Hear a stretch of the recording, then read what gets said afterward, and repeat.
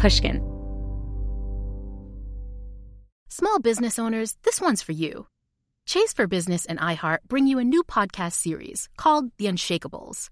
This one-of-a-kind series will shine the spotlight on small business owners like you, who faced a do-or-die moment that ultimately made their business what it is today. Learn more at chase.com/business/podcast. Chase, make more of what's yours. Chase mobile app is available for select mobile devices. Message and data rates may apply. J.P. Morgan Chase Bank, N.A. member FDIC. Copyright 2024, J.P. Morgan Chase & Co.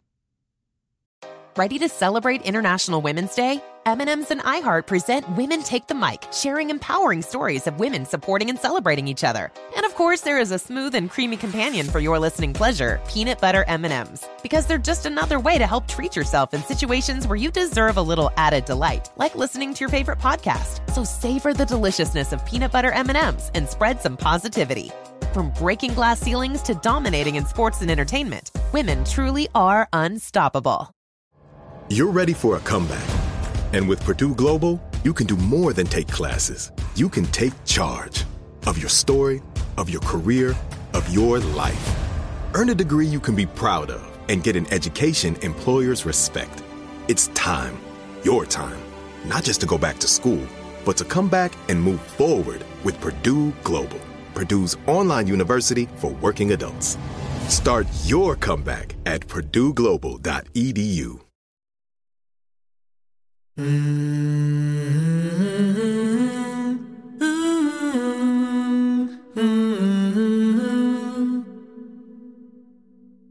In 2009, Korean-American journalist Yoona Lee traveled to China.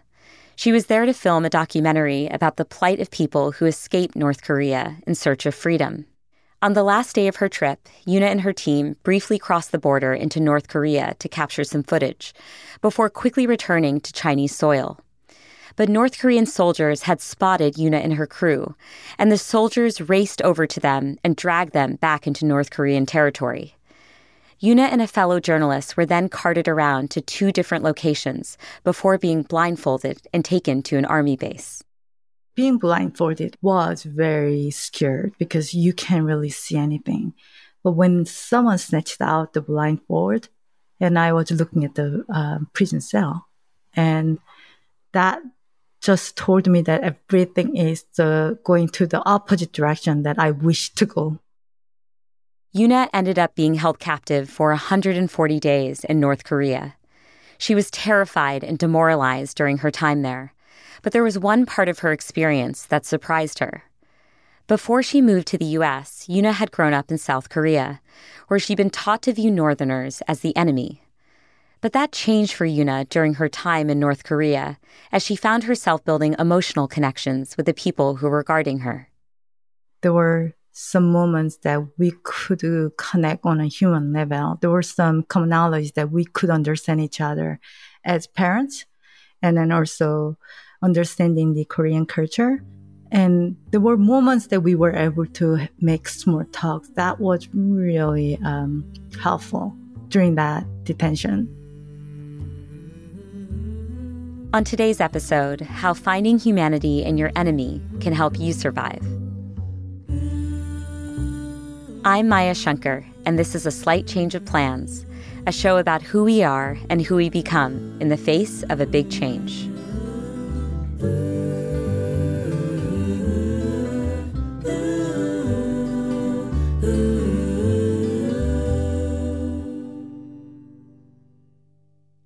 In March of 2009, Yoona Lee said goodbye to her husband and 4-year-old daughter in California and traveled to China for a 2-week trip to make a television documentary about North Korean defectors.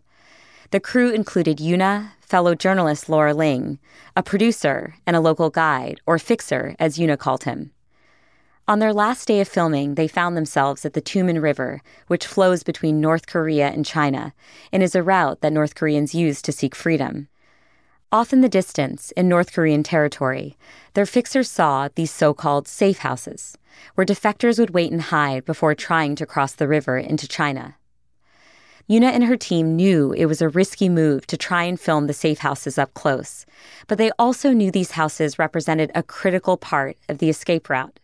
So they followed their guide to the midpoint of the frozen Tumen River and crossed briefly over into North Korean territory. So after we get that footage, we quickly left. And we were in the middle of the river and walking back and continued to filming. And our producer, he shouted, "Soldiers."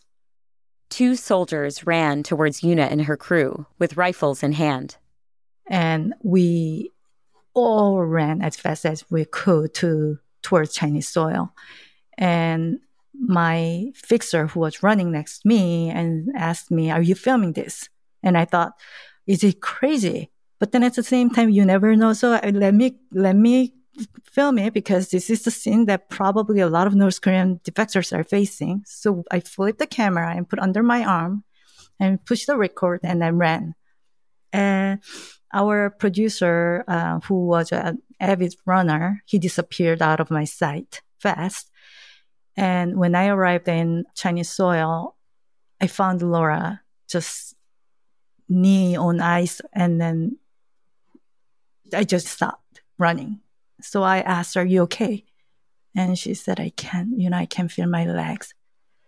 So in a flash, didn't know what to do with somebody who can feel her leg. And I knew that I cannot leave her alone there. And all these things in my mind. And then we were surrounded by 2 North Korean soldiers. So you find Laura on the ice, on her knees, unable to move, and you're now surrounded by North Korean soldiers. What happens after you're caught? So there were 2 small North Korean soldiers. One was guarding Laura, one was guarding me, and they both were determined to drag us back to North Korea. And I was fighting. I grabbed anything that in front of me not to be dragged. And at some point, he wanted to hit me because I was fighting against him. And he lifted his rifle. Back of his rifle was pointing me. And so when I looked at him, and he was a young boy, maybe 17, and he wasn't hesitating to hit me. So I quickly told him that I'm going to get up and walk with you. So I got up and walked with him, and I saw Laura. And when I looked at her, she was unconscious on the ice. She was hit by the other soldier. And I screamed her name over and over to wake her up. And she finally woke up, and I helped her, and we got up, and we both followed these 2 soldiers and crossed the river to North Korea. And what's going through your head at this moment, Yuna? Everything felt so surreal. Your mind was everywhere. And fear and worried and what's going on. And then it's silly, but I was hopeful too, because some of the journalists sometimes talk to North Korean soldiers, and then they write stories about it. So we knew about these things. So we were hoping that, is it something that bad incident, but they're going to send us back home? I don't know. What's in my mind? I just couldn't believe what just happened. Like, it's not something that you can organize your thoughts and plan things. You just face every moment that comes to you. And it was more like, I need to be calm so that I can make a best decision or best reaction. So I think I was trying to be calm, and I was trying to somehow find a human connection with them so that they won't be too brutal towards us. Can you say more about that? In what ways did you try to find human connection with them? They were actually, these boys were smoking while they're walking. And they offered me, "Do you want to smoke?" I didn't smoke, but somehow I know that anything that's similar action that you do, they'll feel comfortable. So I said, give me one. After Yuna and Laura were captured by these soldiers, they were moved to 2 different locations before being blindfolded and driven to an army base. What is the army base like?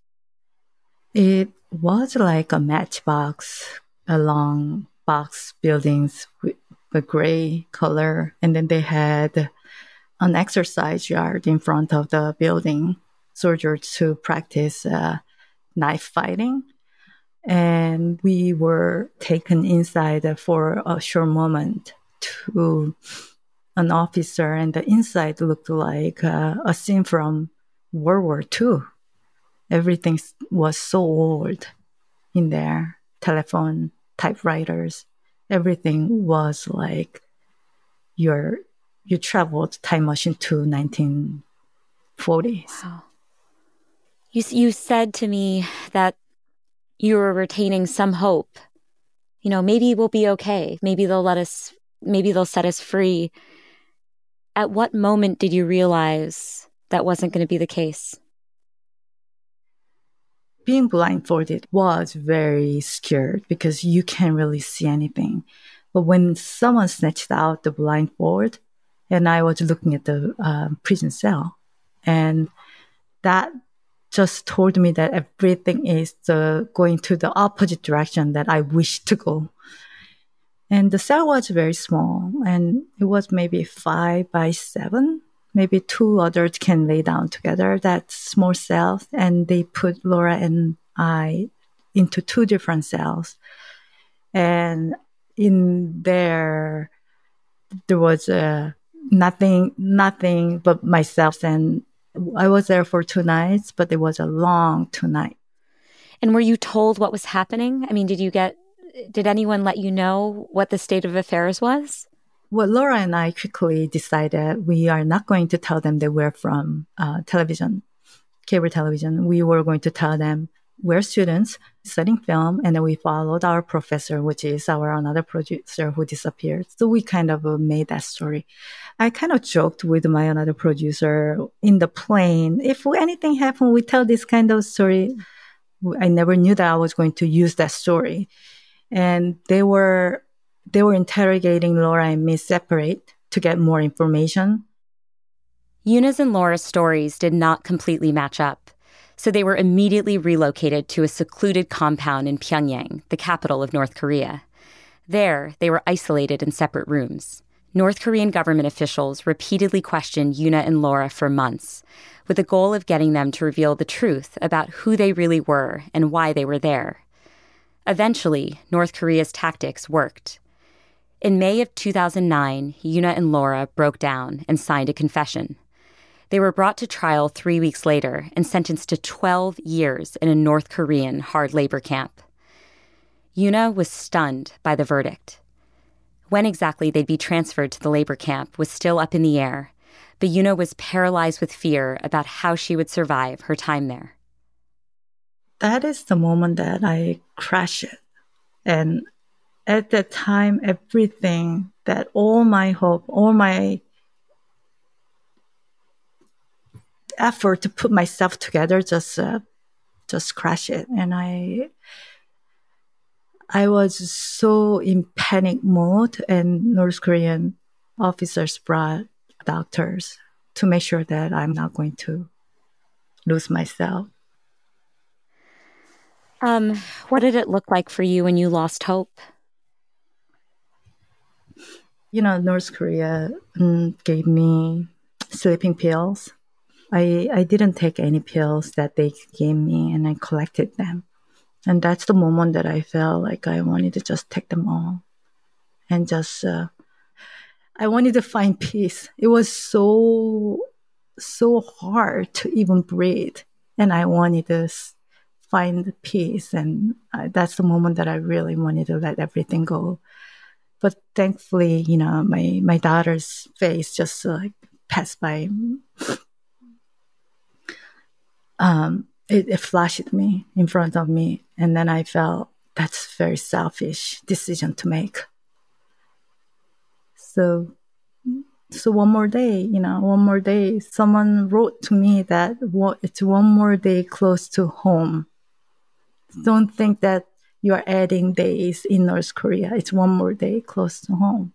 So I reminded myself that. So I thought, okay, maybe this is the burden that I can handle. Still, Yuna continued to fear her eventual transfer to a hard labor camp, and she desperately missed her family back in California, her husband Michael and her 4-year-old daughter, Hannah. She was rarely allowed to talk with them by phone, so she spent hours a day writing letters to Michael. Michael and I really lift everything to God, and then whatever we just without talking to each other, we knew that we couldn't control anything, and then we're gonna rely on God. Whatever happened, then we'll be okay. And Hannah didn't know. We didn't tell Hannah that I was detained. She thought that I was on a business trip. Oh my God, yeah. But Michael thought that she knew something was wrong because he said she got up in the middle of the night and started to cry out of nowhere. We did our best to protect Hannah at the time. She was only 4? Yeah. Wow. So at one point, Laura says to you, look, Yuna, tell them that you have a daughter at home. I'll stay here instead. And you refuse. You're clearly an exceedingly loyal person, right? But I'm wondering, in that moment, how do you weigh these competing loyalties in your life, right? You have loyalty towards Laura. You also have loyalty towards Michael and Hannah. How do you think about that? It's such an incredibly painful and challenging position to be in. I'm grateful that you're seeing this a really positive way, but I don't know. I think I thought about it. I thought about, why am I making those choices? Why am I not thinking about myself first, my family first? I always thought that my family is always next to me, right? I always thought that they will be there all the time. So my priority was somebody who needed my help, not my family, because my family is going to be always there. And why am I putting so much attention to others and then you helping everybody else but my family? But I still don't know. I think it's because I cannot live. If I think about myself, I abandon something or I abandon somebody else because of my own selfish reasons. I cannot live. I don't think under any circumstances, leaving Laura alone on the ice by herself, if I escaped and then survived, I don't think I could have lived normal life. The guilty feeling. If Laura said, you go home, you have a child, I'll stay here. If I said, okay, I'm going to think about my family better and then leave Laura there by herself, I don't think I could have lived without any single day without guilty feelings. If I don't align with what I feel like what's right, then I will carry that burden on my shoulders every day.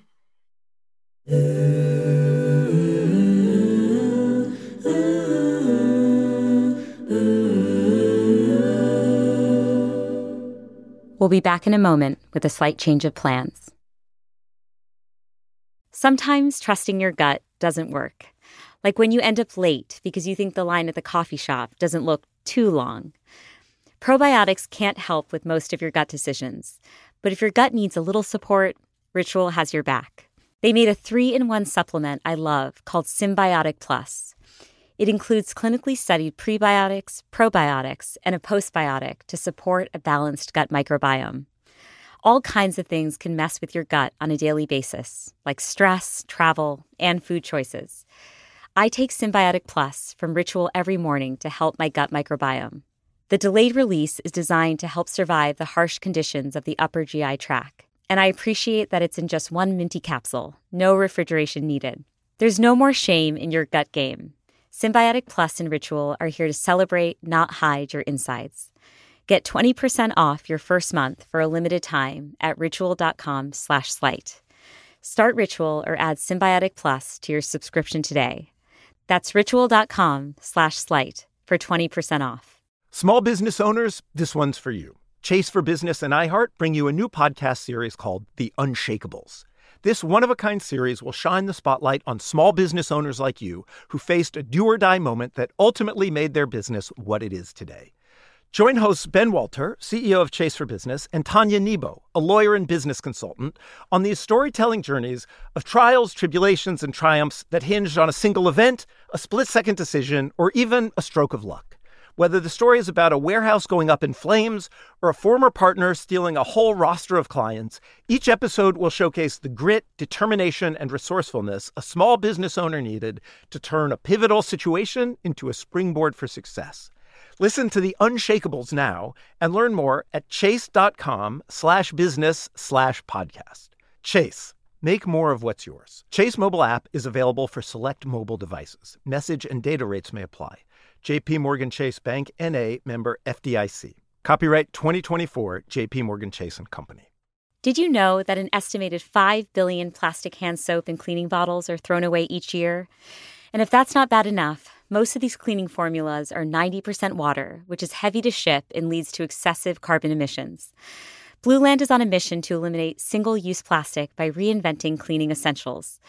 The idea is simple. They offer refillable cleaning products with a beautiful, cohesive design that looks great on your counter.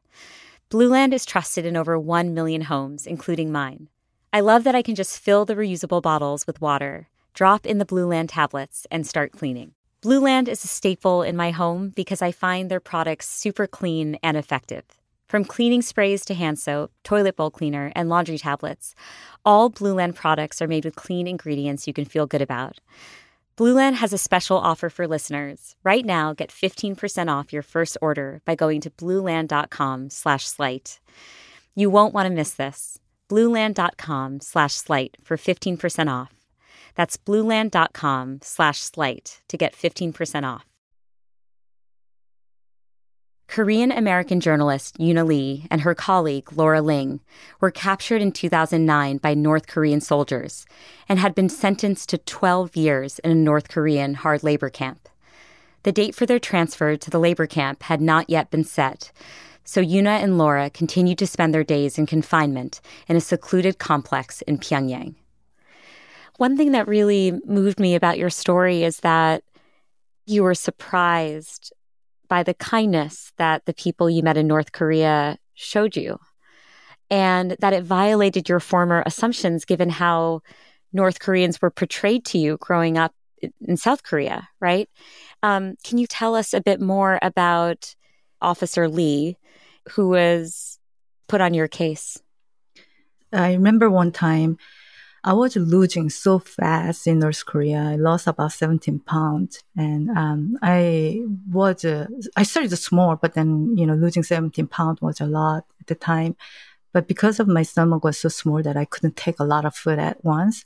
And you're a prisoner, so they will give you only 3 meals a day.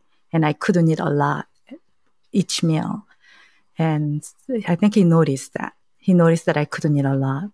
And he asked if I'm getting enough meal.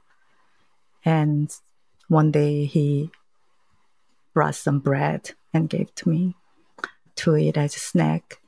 And the other time was after I was sentenced to 12 years at the North Korean court. I was frightened. I think that was a time that I dropped everything and then did not want to hang on anymore.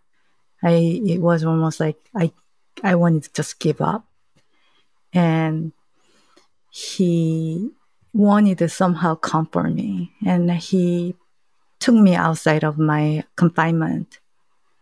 And I told him I'm not going to survive in the labor camp for 12 years. And he said, we're not going to kill you. So he did his best to comfort me when he could. Yeah. Can you tell me about the two female guards and the bond that you eventually developed with them as well? Oh, yeah. They were in young 20s, and one girl was studying English. She wanted to be a translator. And her dream was to be a translator because she wanted to tell the world how amazing her country is. Not that bad that like you guys portrayed, and we have something good about our country. That was her dream. And she was very curious about some of the book that I received from home. And she wanted to have that book because she's studying English, right? So things like that, she asked me if she can borrow that book. Of course, I'll just give to her the book. And so we did all those things when people were not around us. And the other girl was she had a beautiful voice. She was a really good singer.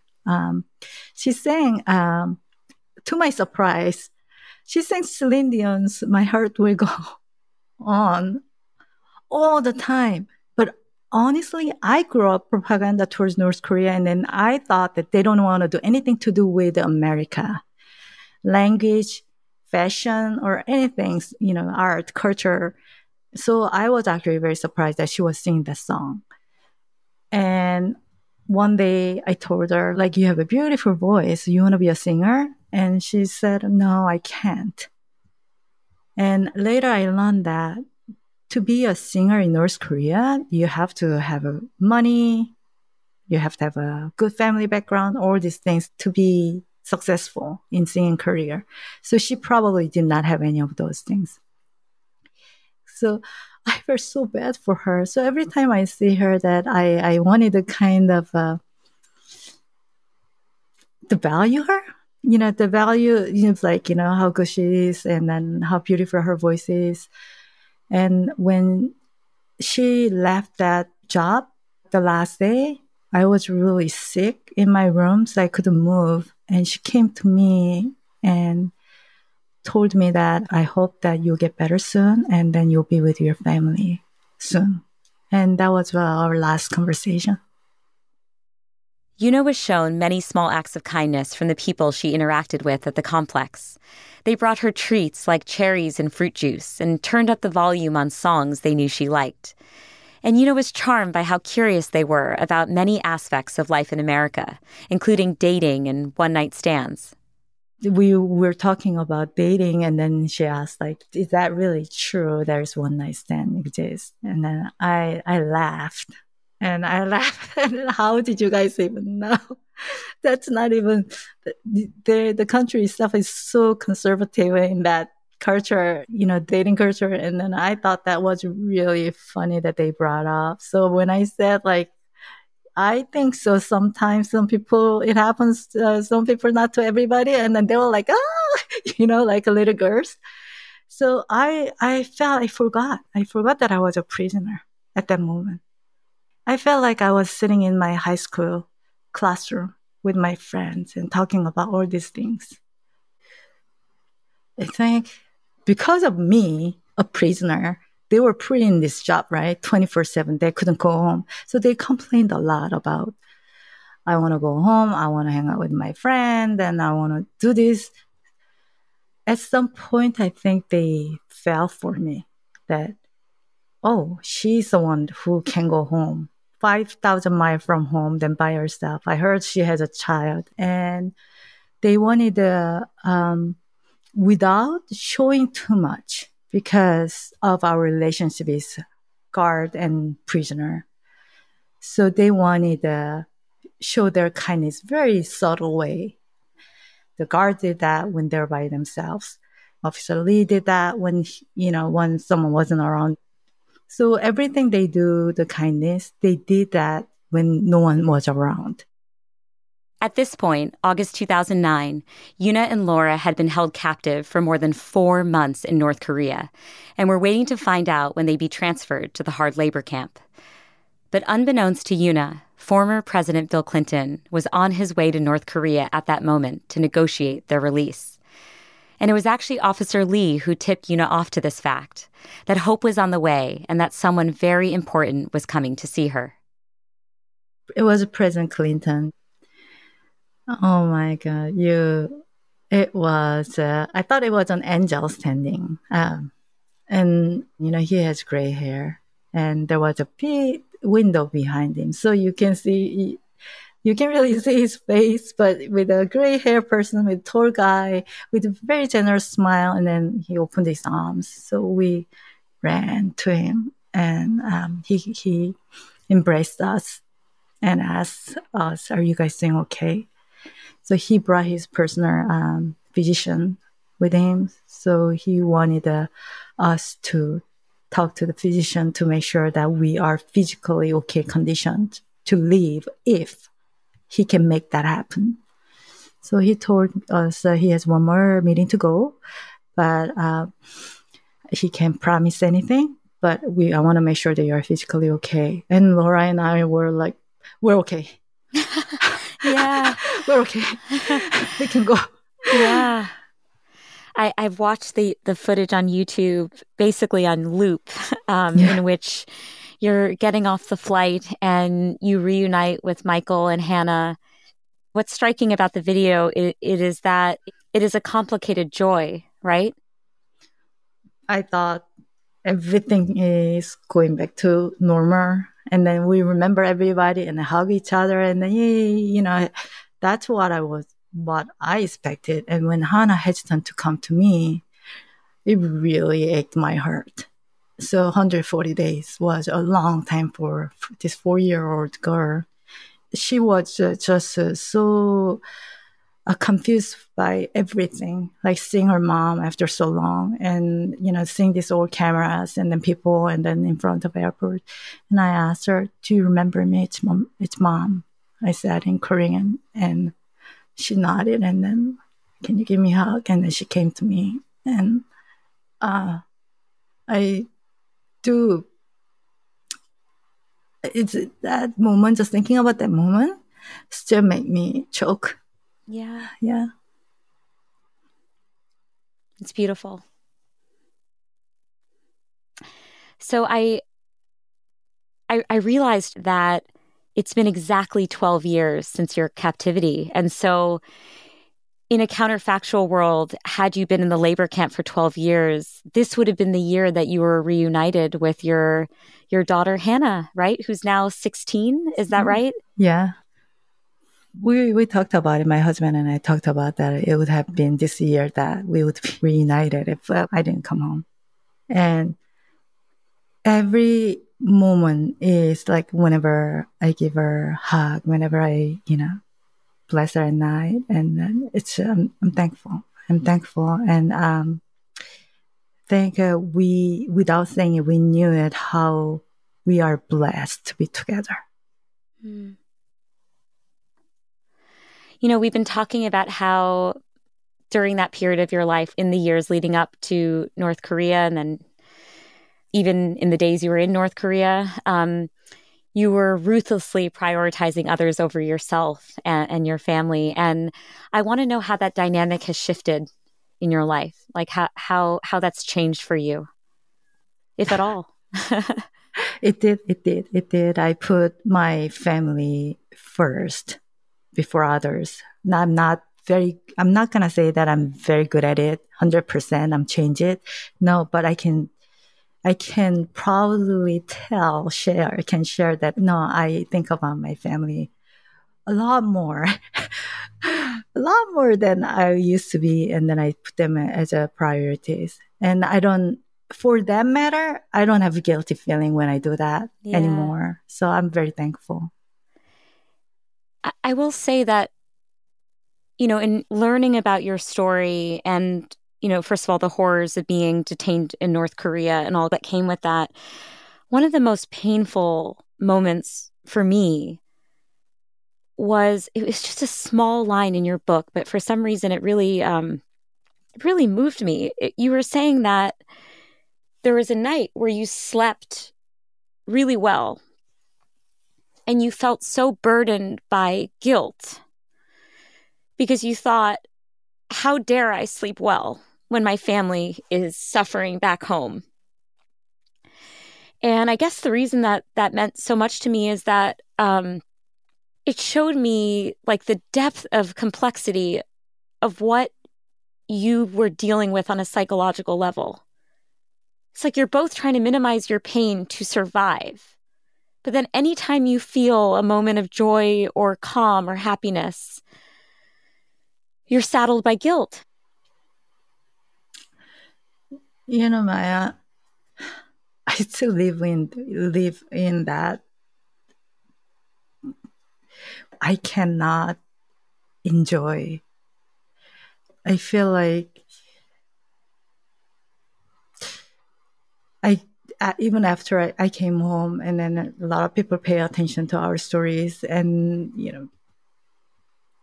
and I made a lot of friends who I never knew before, and all these things that they usually enjoy, even birthdays or happy moments, I couldn't enjoy. I couldn't enjoy any happy moment because of that guilty feeling followed me from somewhere, and I was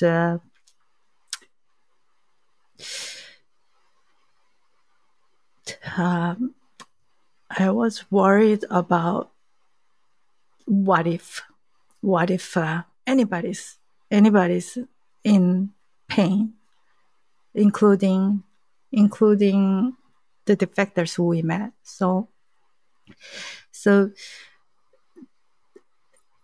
the moment that when you go through the moment that it's painful, you want to get out of it, right? You want to get out of that moment, and you want to have some easy time.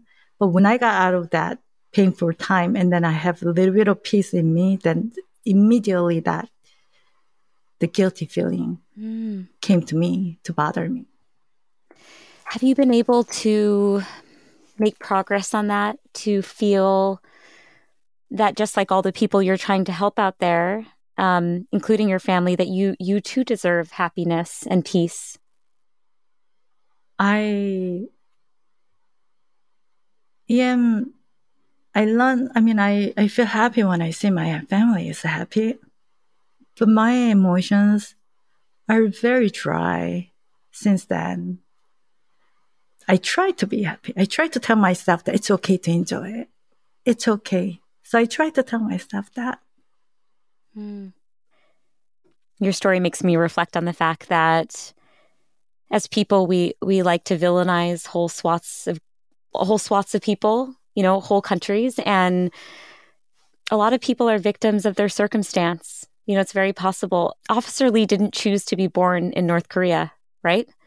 It's possible that he's a really good-hearted human being who is in terrible circumstances. And in order to protect his family, he had to take this job. And from what you're describing, it seems like he brought as much humanity as he could to an otherwise really terrible position. You're so right. Not everybody's have that heart. Try to be nice to your prisoner. They did not have to, and some of them I could see that is very bitter towards U.S. and South Korea, and then did not want to be nice at all. So I appreciate that even that small kindness that I was able to receive during that harsh time. I've read a lot about your story, and people are saying, they were nice because they were being manipulative, or she feels Stockholm syndrome or whatnot. And I just don't buy any of that. I'm sorry. Like, at the end of the day, we as humans can be discerning enough to know when kindness is unnecessary, but people do it anyway. I guess I just get frustrated by that critique of your noticing humanity in others. I find it lightly offensive, honestly. Do we not want to see that humanity? If someone's criticized it, I do. Even if someone says it's that Stockholm syndrome, 10 years later, 11 years later, I still remember that small kindness. I'm not saying that everything was so wonderful and it was peaceful. There were many, many, many moments that I wanted to give up my life. Do we want to hold on that memory? No, I don't want to. I want to believe that we all have, human has all kind heart somewhere. We can bring it out. Then we'll understand better. If you meet somebody on a human level, you'll have a better understanding. You'll have a better open heart to understand that person. And like North Koreans grew up propaganda towards us, I did the same thing. We did not understand each other as human beings. And to me, North Koreans, to me now, are the people who I remember, who I interacted. They are the North Korean to me now. Before my experience, North Koreans were the ones who I watched on news. Now I'm back to my normal life. I hate to forget about that the good side of good human side. I hate to forget about it. It's so easy to forget and then focus on the news and then judge others by the information you receive. So I try to remember that those people who I interacted, that's North Koreans. We gotta have that human interaction. We gotta see each other. And I think every human being has that good side of humanity.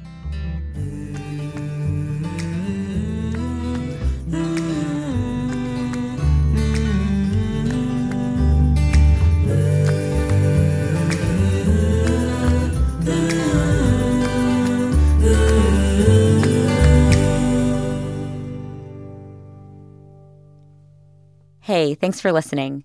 Join me next week when I talk to Dr. Dixon Chibanda, a psychiatrist in Zimbabwe who is on a mission to help people in his community access mental health care. There weren't nearly enough psychiatrists and therapists to meet the need, so Dixon turned to a rather unorthodox group for help: grandmothers.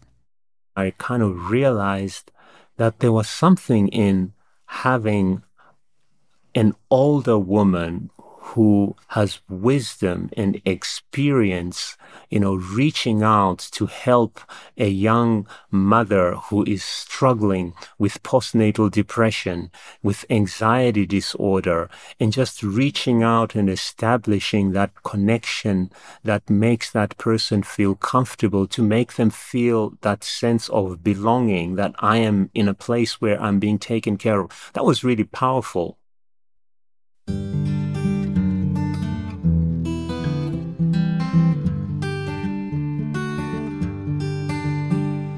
A Slight Change of Plans is created, written, and executive produced by me, Maya Shankar. The Slight Change family includes Tyler Green, our senior producer, Jen Guerra, our senior editor, Ben Tolliday, our sound engineer, Emily Rostek, our producer, and Mia LaBelle, our executive producer. Luis Guerra wrote our theme song, and Ginger Smith helped arrange the vocals. A Slight Change of Plans is a production of Pushkin Industries, so big thanks to everyone there, including Malcolm Gladwell, Jacob Weisberg, Lital Malad, and Heather Fain. And of course, a very special thanks to Jimmy Lee. You can follow A Slight Change of Plans on Instagram at Dr. Maya Shankar. See you next week.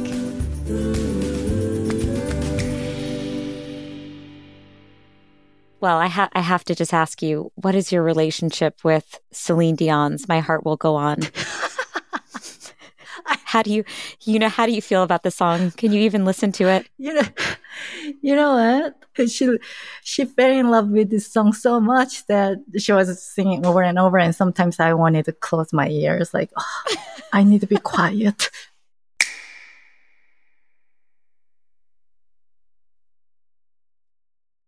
Infiniti presents a new chapter in luxury, the premiere of the all-new 2025 Infiniti QX80, live March 20th from the Edge at Hudson Yards in New York City, featuring a performance by Jon Batiste. The all-new 2025 Infiniti QX80 is an SUV designed to help every passenger feel just right.